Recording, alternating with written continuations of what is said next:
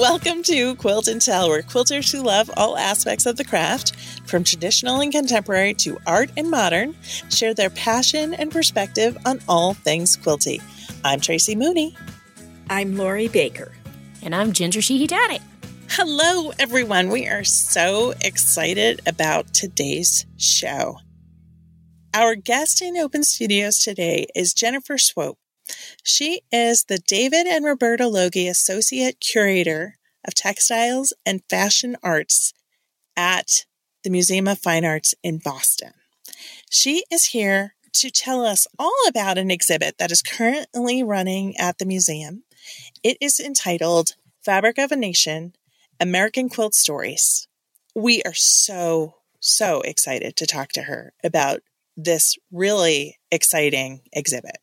And in our final segment, we have a new 2 minutes of kindness call to action for you, so stay tuned. Hello, ladies. How are you? Are you ready to catch up? I am.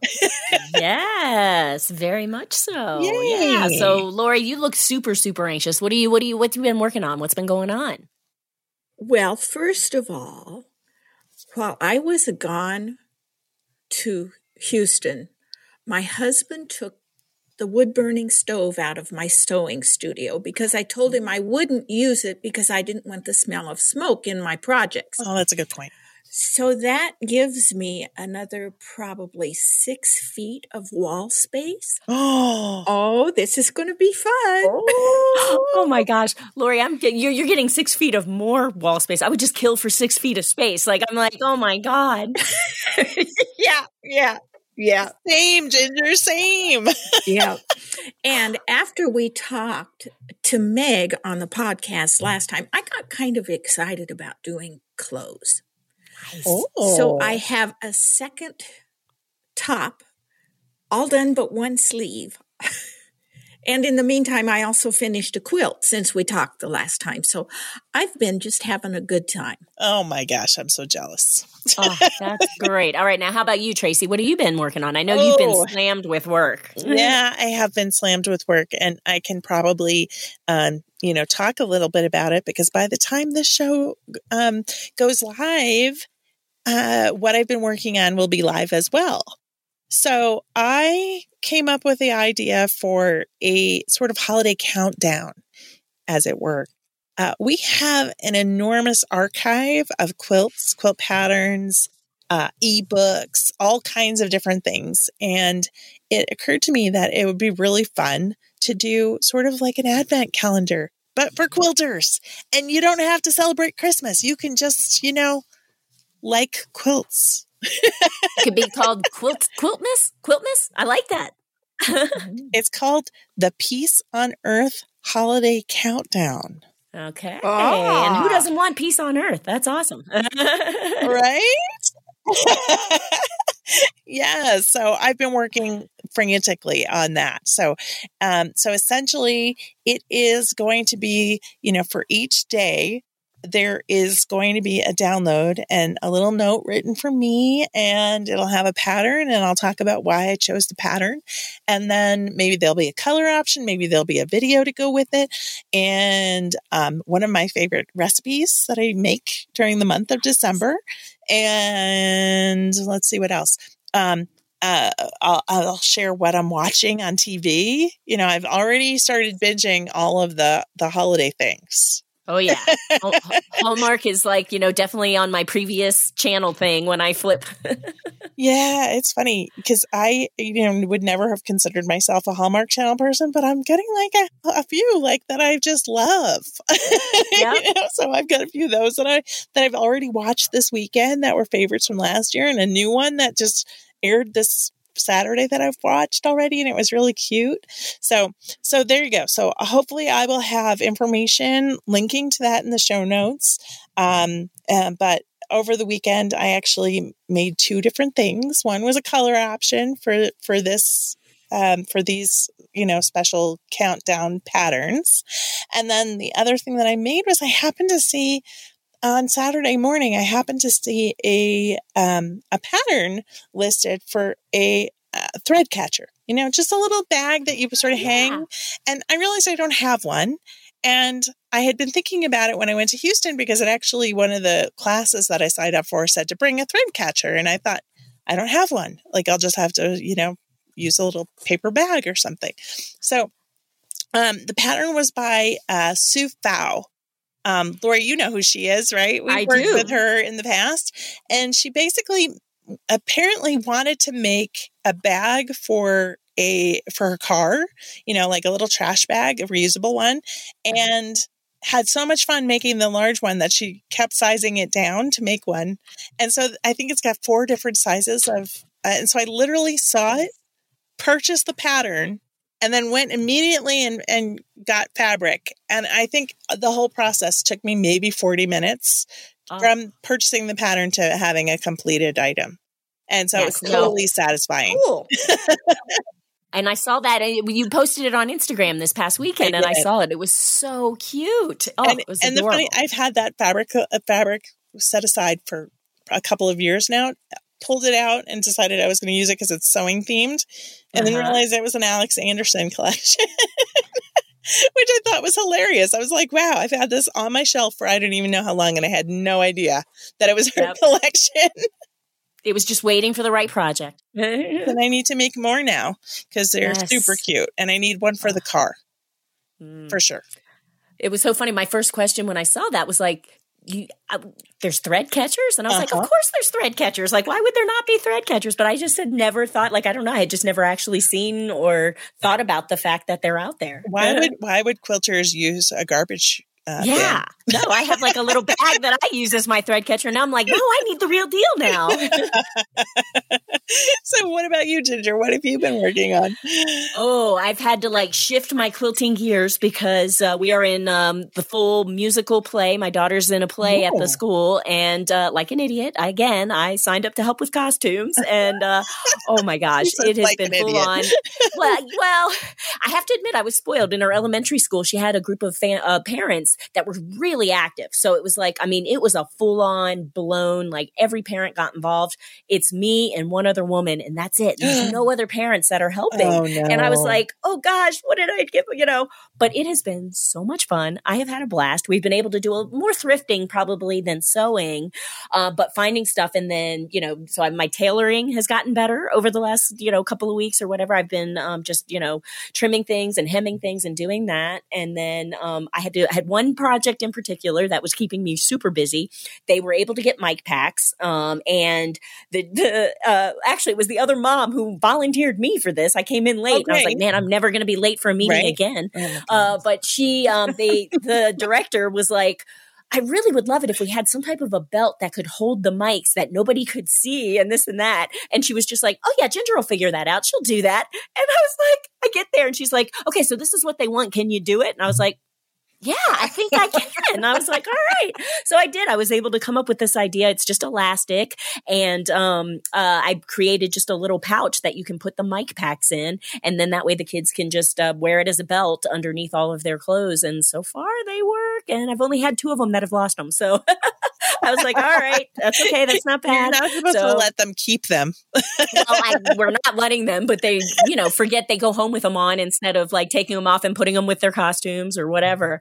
So, so it was very frustrating last week. Atheel, that one little boy, he twice now. And then, but I heard he found his other one. So now we've got more. So anyway, so that's been a lot of fun and that's been taking up a ton of my time. The coolest thing though is that so we had done these videos, they're called sneak peeks, where we just focus on different products from different clients. And one of the clients that we had was Brother Sewing. And I was able to get my hands on the Innovis BQ 3100. And so what was so cool is for each of the belts for the kids, I was able to embroider their character name onto the belt. So it made it so much easier for them to like, just figure out who's because they all were different sizes. And oh my goodness, you would have thought I had like given these kids $1 million each. Like when I gave them with their actual character name. How fun. That was awesome. So it's actually turned out to be a lot of fun. We have our first dress rehearsal this afternoon. So hopefully it'll go well. And then this week is Thursday's the big performance. So it's been pure drama and excitement all around the house. Oh my gosh. I love it. What's the show? It's a really cute show. It's called Descendants, and it's basically about the kids of like the fairy godmother and Maleficent and, Sleeping Beauty and like all these, Disney characters. And it's really cute. And all these poor kids, they have just worked so hard. So fingers crossed it all goes well, but they're going to look fabulous. Yay. Awesome. I love that so much. Yeah. So glad I can use my sewing skills for something. That's amazing. And good for you for volunteering, because that's a big deal, It is a big deal. You're making a memory that Parker's going to carry forever. Yeah, and she hasn't once been like, Mom, you're embarrassing me. So that's awesome. Like, I feel like she's kind of proud when I come in. She's like, yeah, that's my mom. Nice. Yay. I got to bask in those moments right now because I don't know how long that's going to last. You just hold on to those because. Oh, yeah. Oh, my gosh. I'm on my last teenager, so. Oh, yeah. Although I got to say, I've been pretty blessed, but I always kept that mindset. Like, oh, yeah, it's going to change any day now. Change any minute.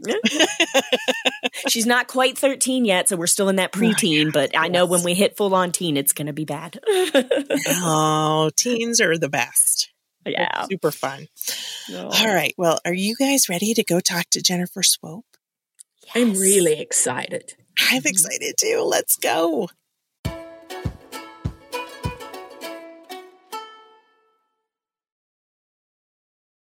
Welcome to Open Studios, and today we are finally having a guest that I've been, working on for a few months, or actually have known about for a few months. Welcome to Quilt and Tell, Jennifer Swope.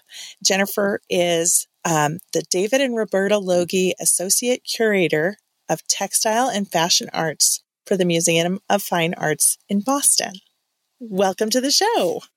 Thank you, Tracy. I'm so glad to be here this afternoon, and I'm really looking forward to talking about quilts in this exhibition. I am so excited also. So when one of the people from your team actually reached out to me, Amelia, and let me know that this exhibit was coming. And the funny thing, I have a whole connection that really made her email sort of bubble up to the top. And so I actually went to college in Boston. I went to Emerson College, and that's where I met my husband, and I started my family there. And somewhere in my big box of photographs from back in the day when we actually printed off photographs, there's a photo of me holding my oldest son when he was just a few months old, and we were sitting in one of the exhibit halls at the Museum of Fine Arts. The museum has such a special place in my heart because that was one of the first museums that I ever had a membership to. I brought my children there all the time, and I really vividly remember Family Day there, and there would be these really wonderful, activities for the kids to do. And so it's such a special place. And when Amelia reached out to me, my son had just told us that he was moving back to Boston, my younger son. So not the one that was in the photo, but I have a 25-year-old who's a chef. And he informed us that very week that he was moving back to Boston. So I was like, well, the stars have all aligned. I need to learn more about this exhibit, and I need to go back to Boston and go to the Museum of Fine Arts. So please tell us about the exhibit that is currently showing. Well, thank you, Tracy, for sharing that story. And it's actually very appropriate because the title of the exhibition, which also has a publication of the same title, is Fabric of a Nation, American Quilt Stories. So as we have planned for this exhibition, which includes about 50 works of art, it doesn't include exactly 50 works of art.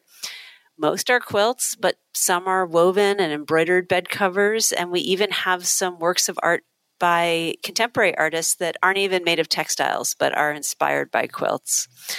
So we are really honoring both the textiles and other media that are used in this exhibition by these artists. There's works by 16 living artists. in the exhibition.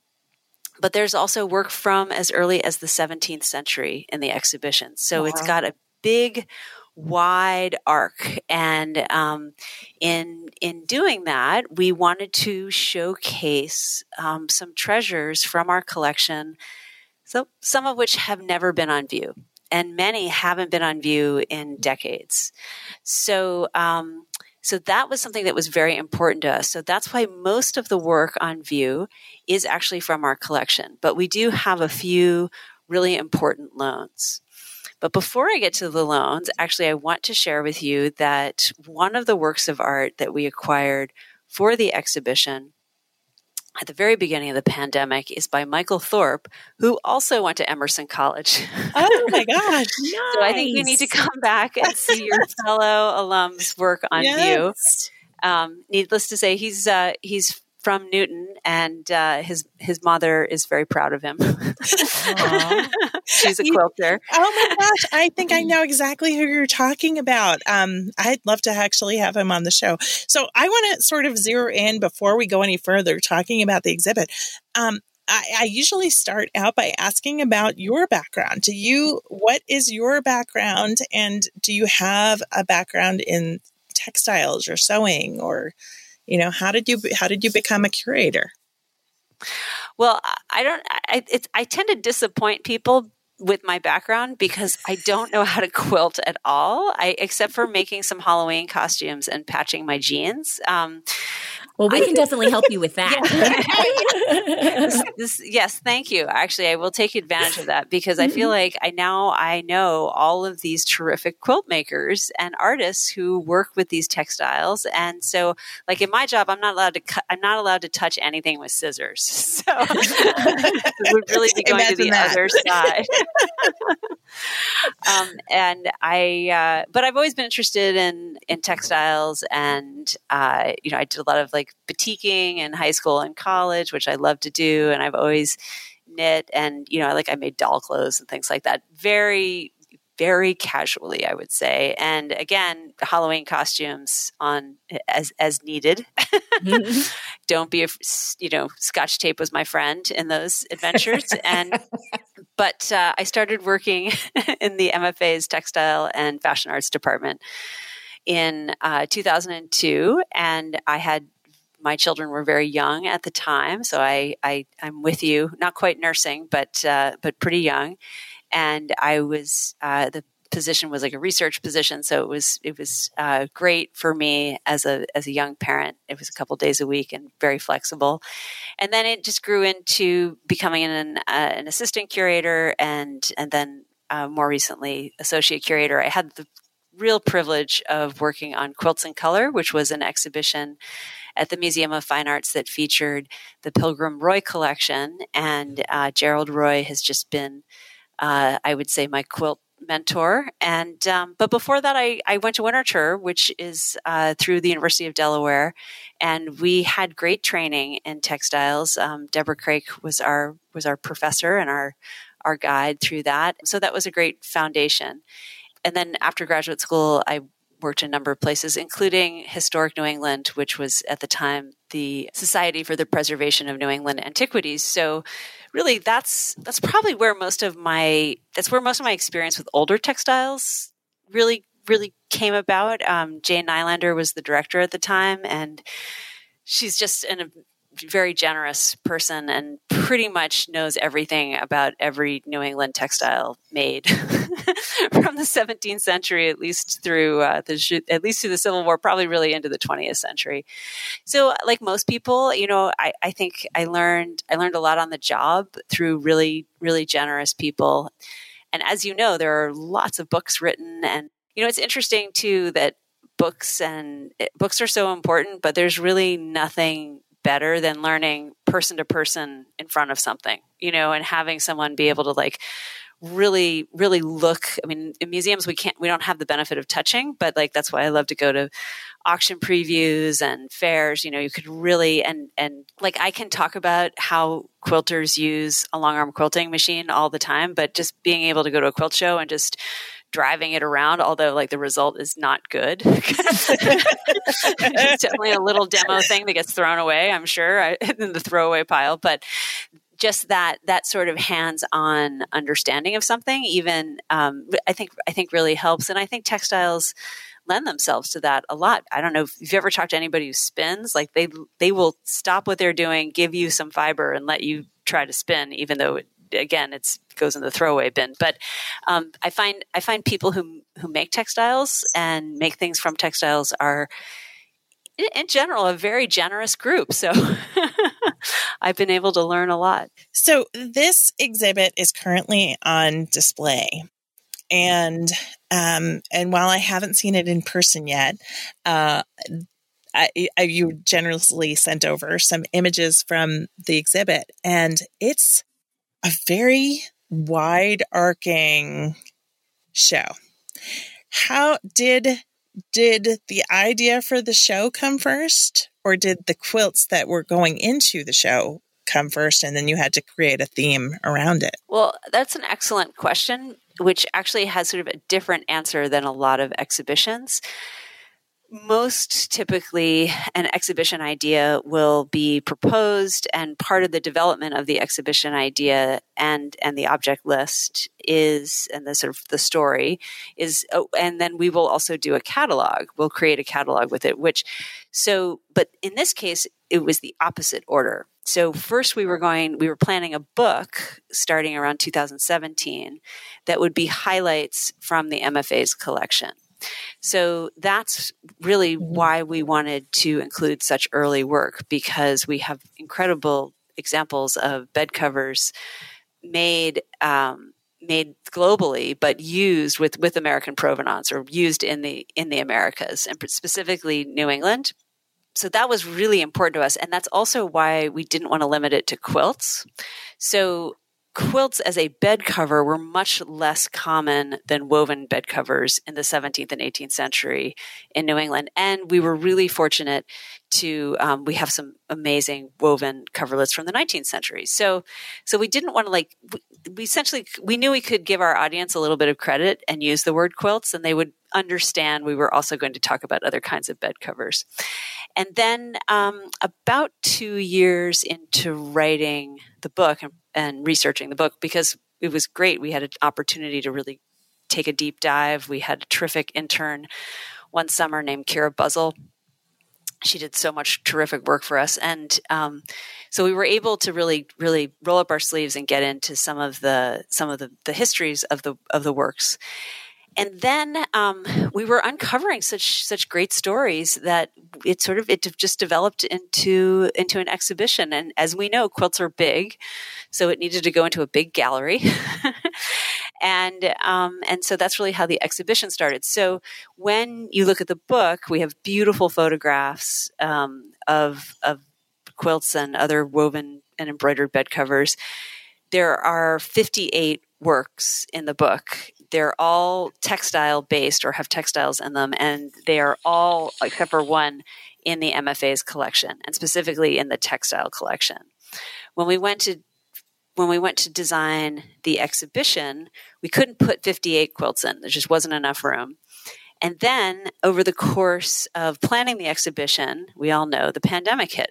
Mm-hmm. So the pandemic delayed the opening of the exhibition by a year, which actually proved to be a gift in many ways, because we were able to refine a lot of the ideas and acquire some work that could not be in the publication because the publication had already gone to the press, but that we think speak to visitors' experience of the crisis that we've all experienced.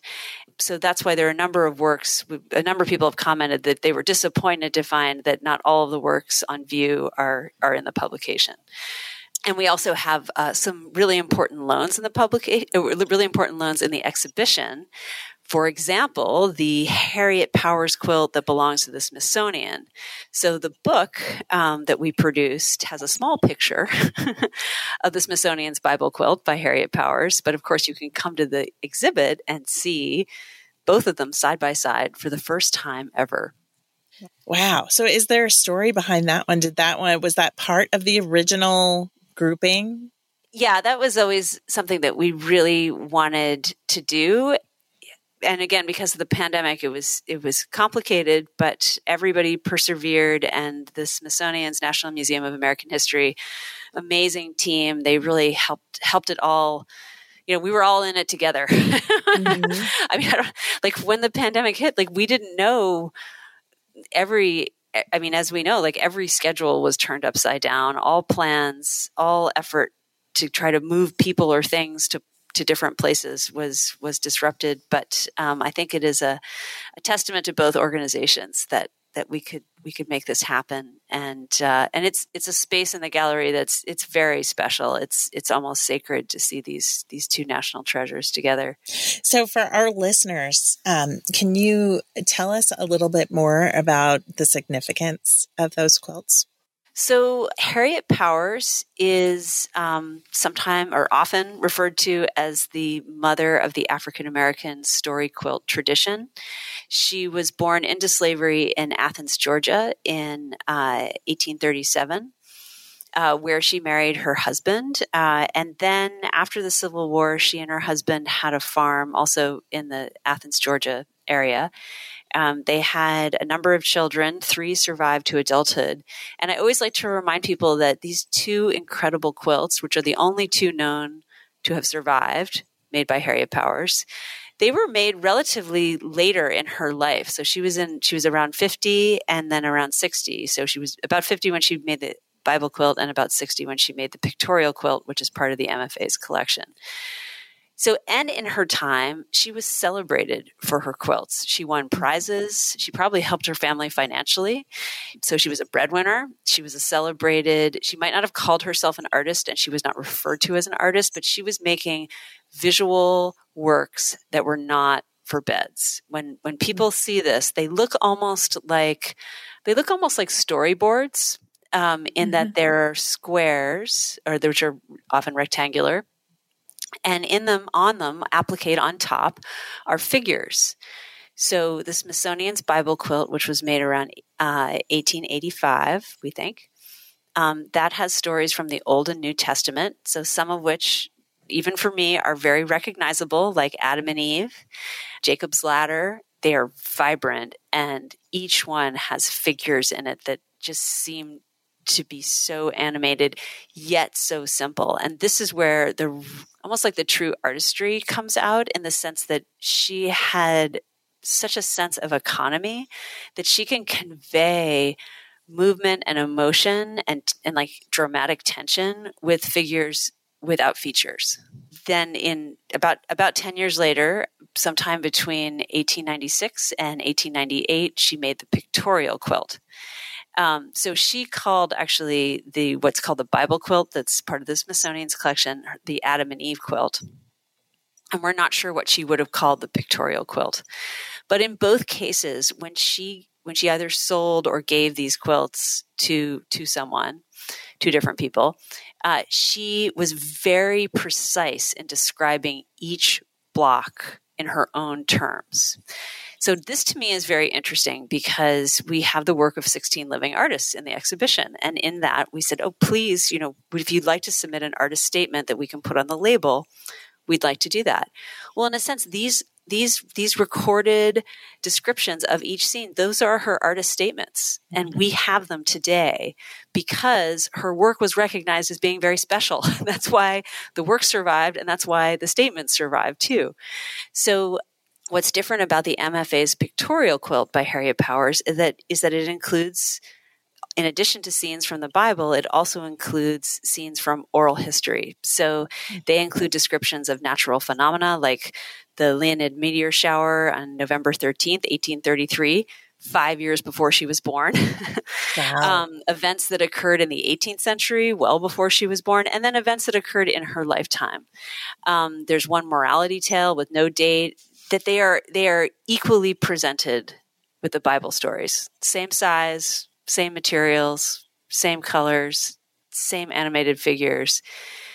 So, and off to the side, we have the key, which was written in this 1890 script, not by Harriet Powers, but dictated to the writer by Harriet Powers, with a description of each of the scenes and a very small photograph of her. So if you Google Harriet Powers or you look her up in a book, there's always the photograph of her standing. It's a black and white photograph. She has a dark colored dress on with a ruffle down the front, and she's wearing an apron. The apron, she has shaped the bottom. She's made a scalloped shape to that. And then in this tiny little black and white photograph, you can see that she's inserted or reverse appliqued stars, just like the stars on both quilts. Oh, wow. And then in her hand, she is holding a piece of cloth and she's stitching. So to me, this says that she's presenting herself as an artist. This is just as important as Paul Revere holding a silver teapot in a Copley portrait. This is saying, this is who I am. This is my identity. So I think that what we want to do now is bring a whole new generation to the life and work of Harriet Powers, and by extension, all of these quilts. I think in being in the exhibition, I do get a sense that there is excitement about seeing this broad arc, which is complicated. But I think people appreciate the complication. I think if we had just done an exhibition on 19th century quilts, or we had said, okay, we're going to start after World War I, if we had tried to contain it, I don't think we would have had the same opportunity to show some of our treasures and put them in this broader context. So I'm curious, were you able to find this much information about all the 50 quilts that are displayed there? Because if so, I can understand why. That's overwhelming. That's a lot. I mean, that is so much detail.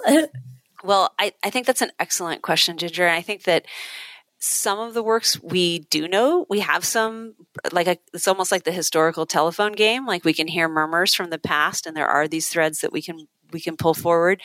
But some, we really just have the objects themselves. So we need to sort of take our visitor into, well, what is this made of? It's made of wool, made in England, dyed with indigo. Well, what's the story? How does indigo get made?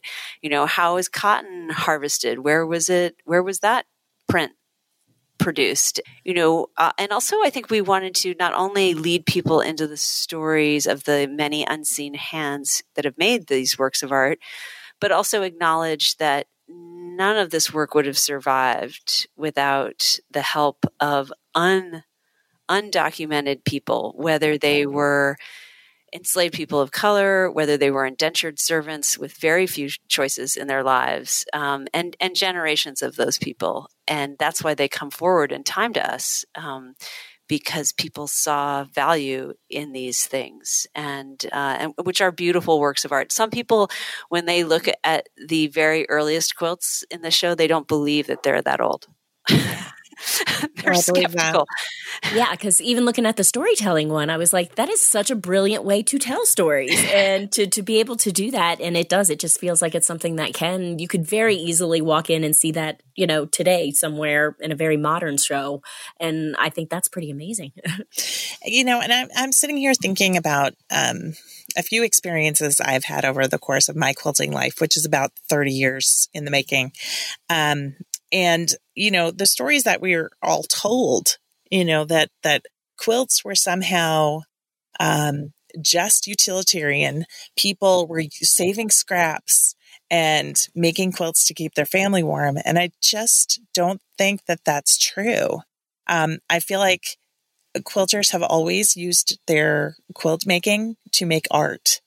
And in a lot of cases, and I could be wrong, but I feel like the ones that were what they consider work of art are many of the ones that have stood the test of time and withstood, are still around today because they were precious.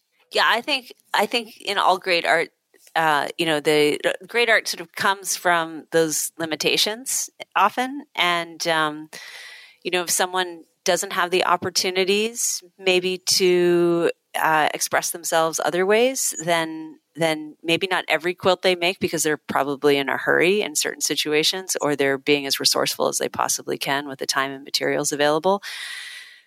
If that's their opportunity, they're going to take that opportunity and make the most beautiful thing they can. Exactly. Yeah. And just because they were stacked up on a bed with a lot of other quilts, it doesn't make it any less than something that was a watercolor being painted somewhere else by someone else. So, but I do appreciate that you noted that sort of complexity, because the people do have an idea about what quilts are, and it is actually, we should also bring your listeners up to the sort of, it is an art museum show exhibition on quilts. So there's nothing ordinary about these. They represent not only one of the, like, some of the most beautiful examples of their type, but also those that have survived in the best condition. So I like to remind people of that too, that, and we were very selective. There were so many that we could not include that would have been, that are great exhibitable, like they could have been in that show. But it was just like the story we were trying to tell, we acknowledged the complexity of what we were trying to do. We had to really pare down. And as you can imagine, like, it was probably pretty easy to get to about 65 quilts, 60 quilts, but it was the last, 3 or 4 decisions that were definitely the hardest. Oh, I don't know how you do that. Like, honestly, they're so brilliant. And what I love too is the fact that you've incorporated the activist side of it. Because when I think of art, I do think of it as such a great way to be an activist. And the fact that you've chosen ones, I'm kind of curious about the Thorpe one, because for those of you that can't see it, it just says Black Man on there, and it says that it was created in 2020. I'm curious as to whether that was before Black Lives Matters, or did that come out of Black Lives Matter? It was acquired very soon after the artist Michael Thorpe made it. And Michael Thorpe was basically learned about the murder of George Floyd, and got up the next day and made that quilt. So Michael Thorpe is mixed race, and he grew up partly in Newton, and he felt that he needed to make something. And the reason why it's untitled, but it is appliqued with the letters Black Man, that spell Black Man, is that, and he made it very quickly, he made it that in one day, is that he wanted the viewer to do the work. And so he posted an image of that quilt that he made pretty quickly with a poem, essentially like a slam poem that he wrote, or I would call it a slam poem that he wrote, and about his experience being a Black man and being perceived as a Black man. And it was very powerful. And I would say the acquisition of that work was also a turning point for the project. In the exhibition, we wanted to, and I think we succeeded in doing this, and we really wanted to privilege the voice of the contemporary artists whose work, or the living artists whose work is in the show. So we have an audio guide, the MFA mobile app. It's very easy to access. You can just get it through the website for the exhibition, or just the museum's website. And there are 10 stops, but 5 of those stops are living artists talking about their work, and it includes Michael Thorpe. So he does a much better job than I do describing his work. So I'd encourage looking at that, because there is no substitute to hearing artists talk about their own work. And I was excited to see that Bisa Butler was included. Me too. Yeah. I mean, I've been following her for a few years now, and I actually got to see the exhibit this past summer at the Art Institute in Chicago. And I mean, I still get goosebumps thinking about seeing her work in person, because it's so incredibly, I don't know, visceral, but also, I mean, as a quilt maker, to see what she's doing is just stunning. And so I'm curious if she was always part of what your vision, to include as one of those living artists, or how that came to be.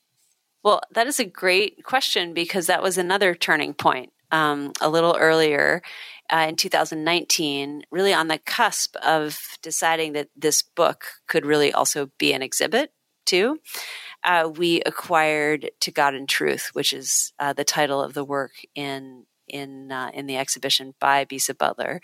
And so for those who haven't had a chance to see it, it shows these young men It's taken from a black and white photograph from about 1899 of the baseball team of Morris Brown College, which is in Atlanta, still exists. And Bisa Butler chose it specifically from the National Archives collection of photographs, because Morris Brown was founded by African Americans for African Americans. One thing that she does is she takes these figures in a small black and white photograph and she renders them in cloth. They're portraits essentially, but they're just larger than life size, which is a really interesting thing perceptually. So that I agree, they feel like they can just pop out and be in the room with you. We had the privilege of actually seeing her and meeting her, but in her studio, and seeing this work before she quilted it. So she had taken all of the pieces that make the figures, pinned them all together, and put them on this large cloth that's polka dotted. So it's blue and black polka dots on the top, and then pink and black polka dots on the base where they're sitting. And I have to, and I know this, I know your audience understands this, not a drop of paint is used to make these figures, and the light falls over them. They're so beautifully modeled. It's really amazing. And when you see it up close, because I was so privileged to see it between it's being sort of pinned and assembled and quilted, then I got to see it quilted later. I really could see how her quilting process, like, it's interesting because I think a lot of people can understand and appreciate her work with color and the pieces of cloth that make up the color in that composition. But the quilting imparts this texture and depth and these shadows that really, and I'm sure, like, and this is why I want to learn how to quilt. Like, it was like, oh, that just does it. It makes these figures really occupy a space. Jennifer, we just need to send you down. We need to send you down to Lori, because she will take care of you. She will get you. She'll put that quilting bug in you, and you just will. I'm telling you, you're ready. You're ready for it. The show closes on January 17th. So, Lori, I'll come down and visit you on the 18th. Awesome. I love it. Well, Jennifer, thank you so much for coming and joining us today. Thank you so much for having me. Come and see the show. We will. We're going to be sending all of our listeners who are within any sort of, way that they could get to Boston to head over to the Museum of Fine Arts and see this exhibit before. And it closes on January 17th? Yes. Fabric of a Nation, American Quilt Stories at the Museum of Fine Arts, Boston. And it closes on January 17th, 2022. Yay. And then can they get the book as well? They can buy the book through the MFA's website, and there are plenty of copies, and they'd make terrific holiday gifts. Oh, that's a great idea. I'm going to send a link to my husband. Yeah, there you go. Good idea. Yeah, lots of beautiful photographs of quilts. So it would be a great opportunity for people who really work with textiles. I love it. Thank you so much, Jennifer. Thank you.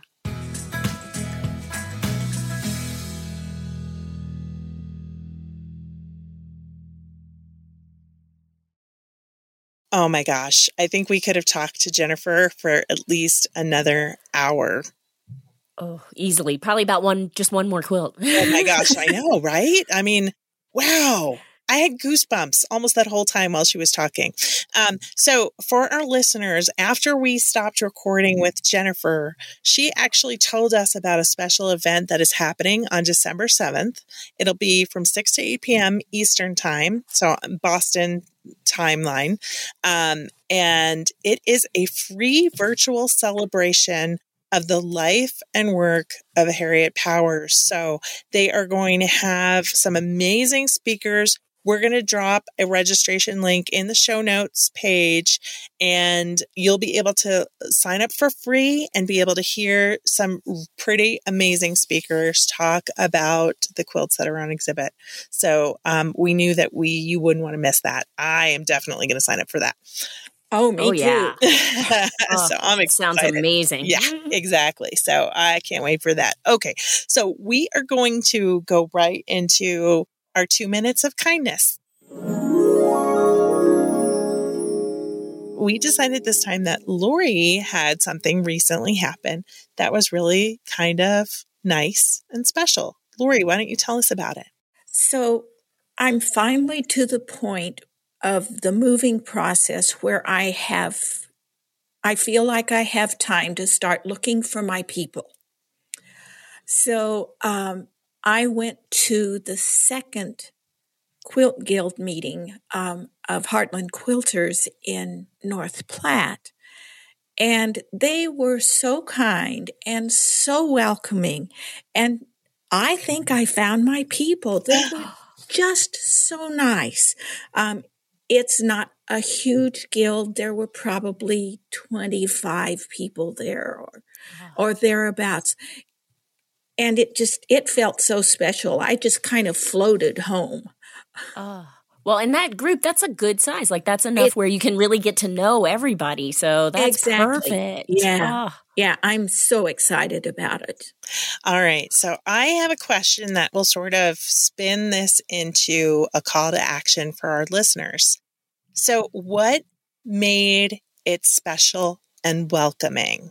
And the reason I ask this is because I went to a guild back in Illinois, and I actually started and stopped several times.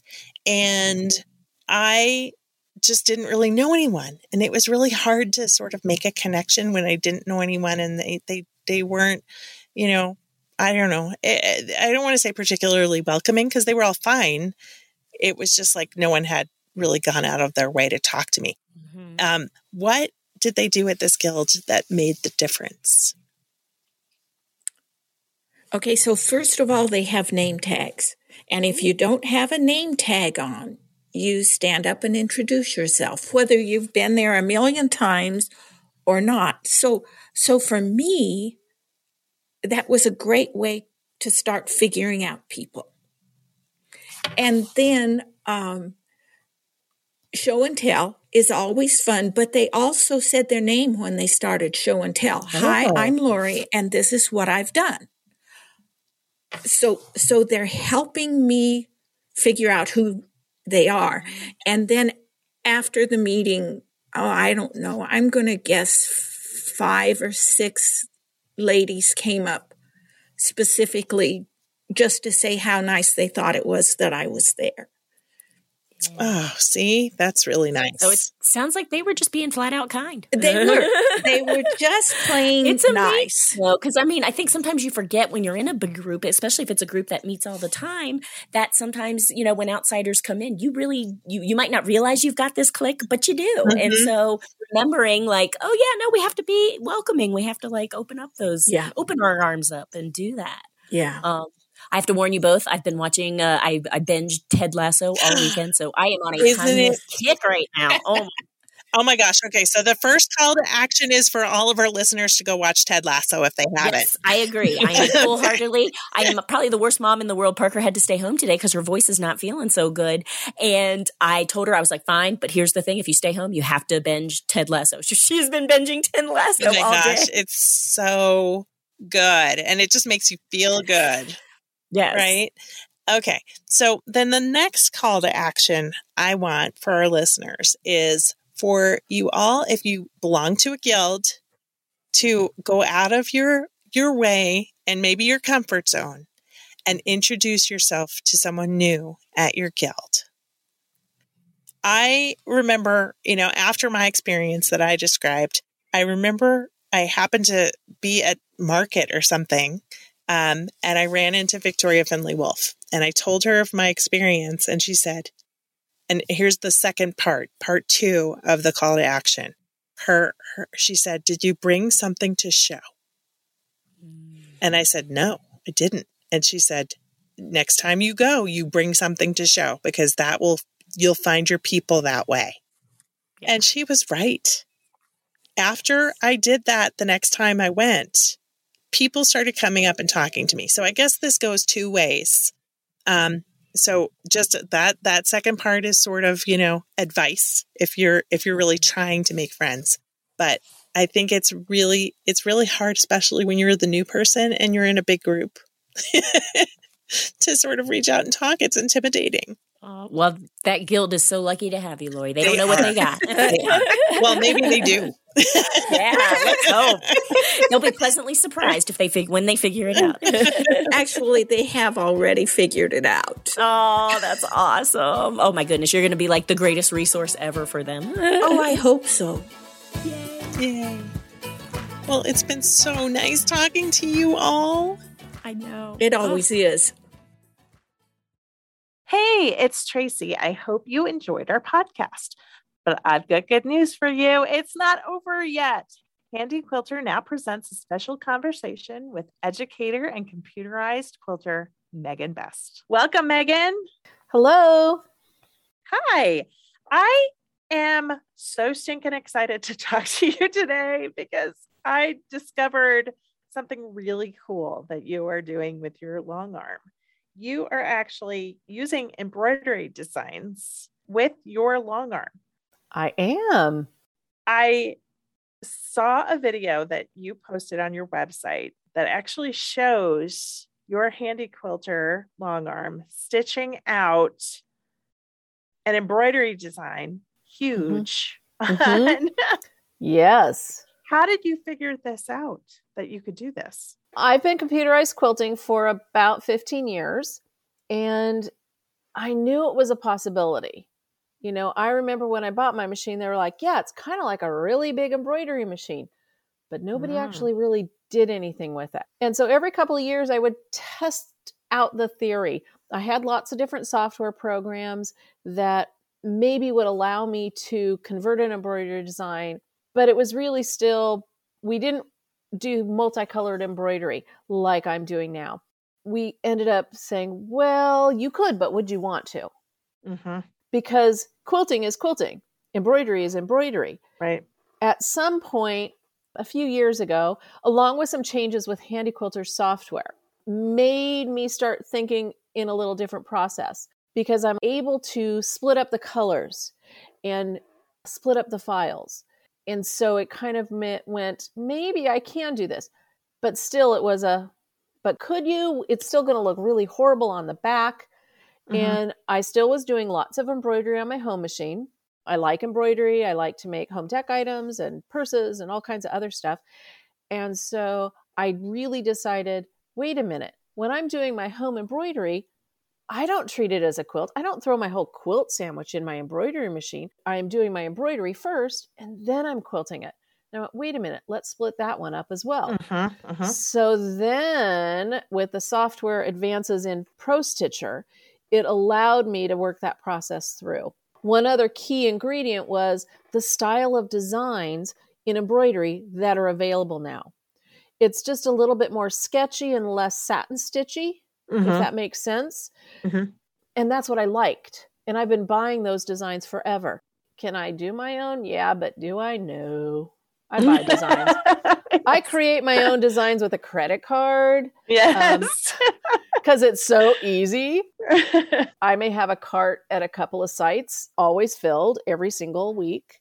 Mm-hmm. And I use Embroidery Library and Urban Threads. Mm-hmm. And I do have permission from them to do what I do, which is seriously enlarge them way beyond what we think the capabilities are. So I'm not doing this without their permission and teaching them that there could be problems, but I work within that. So along with the style of designs, the software, and my own crazy head that thinks so far out the box that the box isn't even in the room, I came up with a method to kind of make it work. And then I started.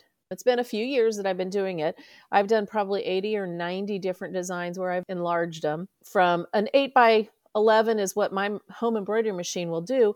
And I've done things as much as 35 or 40 inches tall. Wow. And I just did a flamingo that I made almost 40 inches tall. Oh my goodness. My throat space is about 18 or 19 inches. So I am limited by that. I don't split up my designs.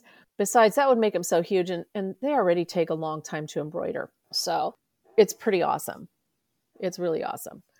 It's kind of a fun, different way to use up thread, which is, one of the things I collect. Yes, I have so much thread. Yes. I have so many questions. Okay. So first, how do you choose a design that will work? And do you even, at this point, I'm guessing you know what to look for? Oh, exactly. It's very, very specific what designs to look for. I don't use designs that have a lot of satin stitch.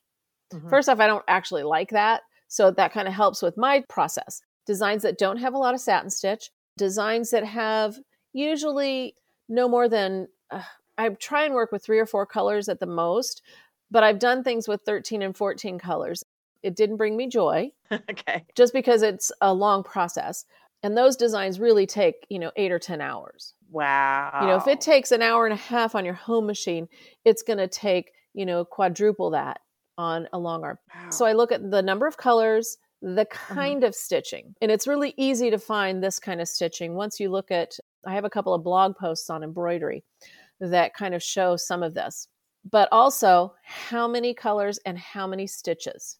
How many stitches is kind of key. So if you're looking at an 8 by 10 inch sort of design, I look at the number of stitches in the actual purchase design at about, 25,000 to 30,000 stitches. I've done some that were about 35,000 stitches, but they take a lot longer. And the denser the designs, the more it will pucker. Okay. So that's also kind of key. When I enlarge it, I don't maintain the density.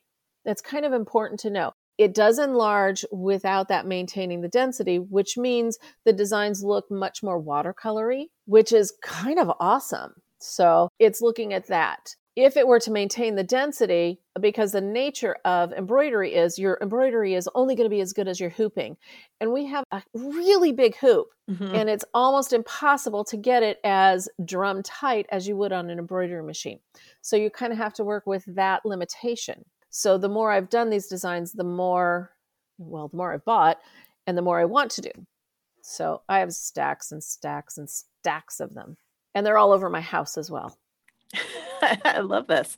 So if people want to learn how to do this, where can they find you? And do you teach this? I do teach this. I do have a couple of classes coming up that's on my website. I try and teach it every few months. I also work with retailers. So they may offer this as a class through different Handy Quilter retailers. It is a process that really works well with ProStitcher. I'm not sure with other systems. ProStitcher has a couple of key elements on how this helps it work and keep everything aligned and straight that other systems I have not seen have. Okay. I don't know all of them, but for the most part. So I teach them through retailers as well as through my own website. And you can also, if you have ProStitcher, I do have kind of a 18 or 20 page tutorial that you can purchase on how to work it all and get it going if you don't do Zoom classes. Is that on your website? It is. Okay. And tell us your website, and then I'll drop actually the link into the show notes. It is bestquilter.com because my last name is Best. It's not that I'm the best quilter. I usually have to say that with wink, wink, nod, nod. Because I have had people say, wow, she's kind of all full of herself when she says she's the best quilter. But it is my name. It is your name. And hey, the domain was available. Yes. So. And I've had the domain for about 15 or 20 years. So I love it. It's not new. But even, Instagram, Best Quilter. My email is Best Quilter. Everything is Best Quilter. So it's real easy to remember. Yes. Okay, great. And where can we find a list of when you will be at Handy Quilter retailers? At handyquilter.com. At handyquilter.com. And if you look under education, there is a list there. I usually post links on my Facebook Best Quilter page if there's room. Of course, when I work through a retailer, they want to have their own people there first in their local area. If there is still room in a Zoom class, then they open it up to people outside the area. Wonderful. Okay. And I will also drop the video that I think is just so fantastic it's just a really short video that shows you stitching out one of the designs and how cool it is. It's literally a minute long. So I want all of our listeners to go to the show notes and click on the link and watch the video because your mind will be blown. Thank you awesome. so much for joining us today, Megan. Thank you. And thank Handy Quilter for making such an awesome machine with such fabulous capabilities. Go to handyquilter.com now to find the right machine, local event, or quilting class for you. Thanks so much for listening to Quilt and Tell. Remember, you can find more information about our sponsors or what we talked about today in our show description. If you haven't already subscribed, find us on Apple Podcasts, Spotify, Stitcher, or wherever you get your podcasts. And please tell your friends. Thanks for listening and happy quilting. The Quilt and Tell podcast is produced by me, Tracy Mooney, and our executive producer of podcasts is Jared Mayer.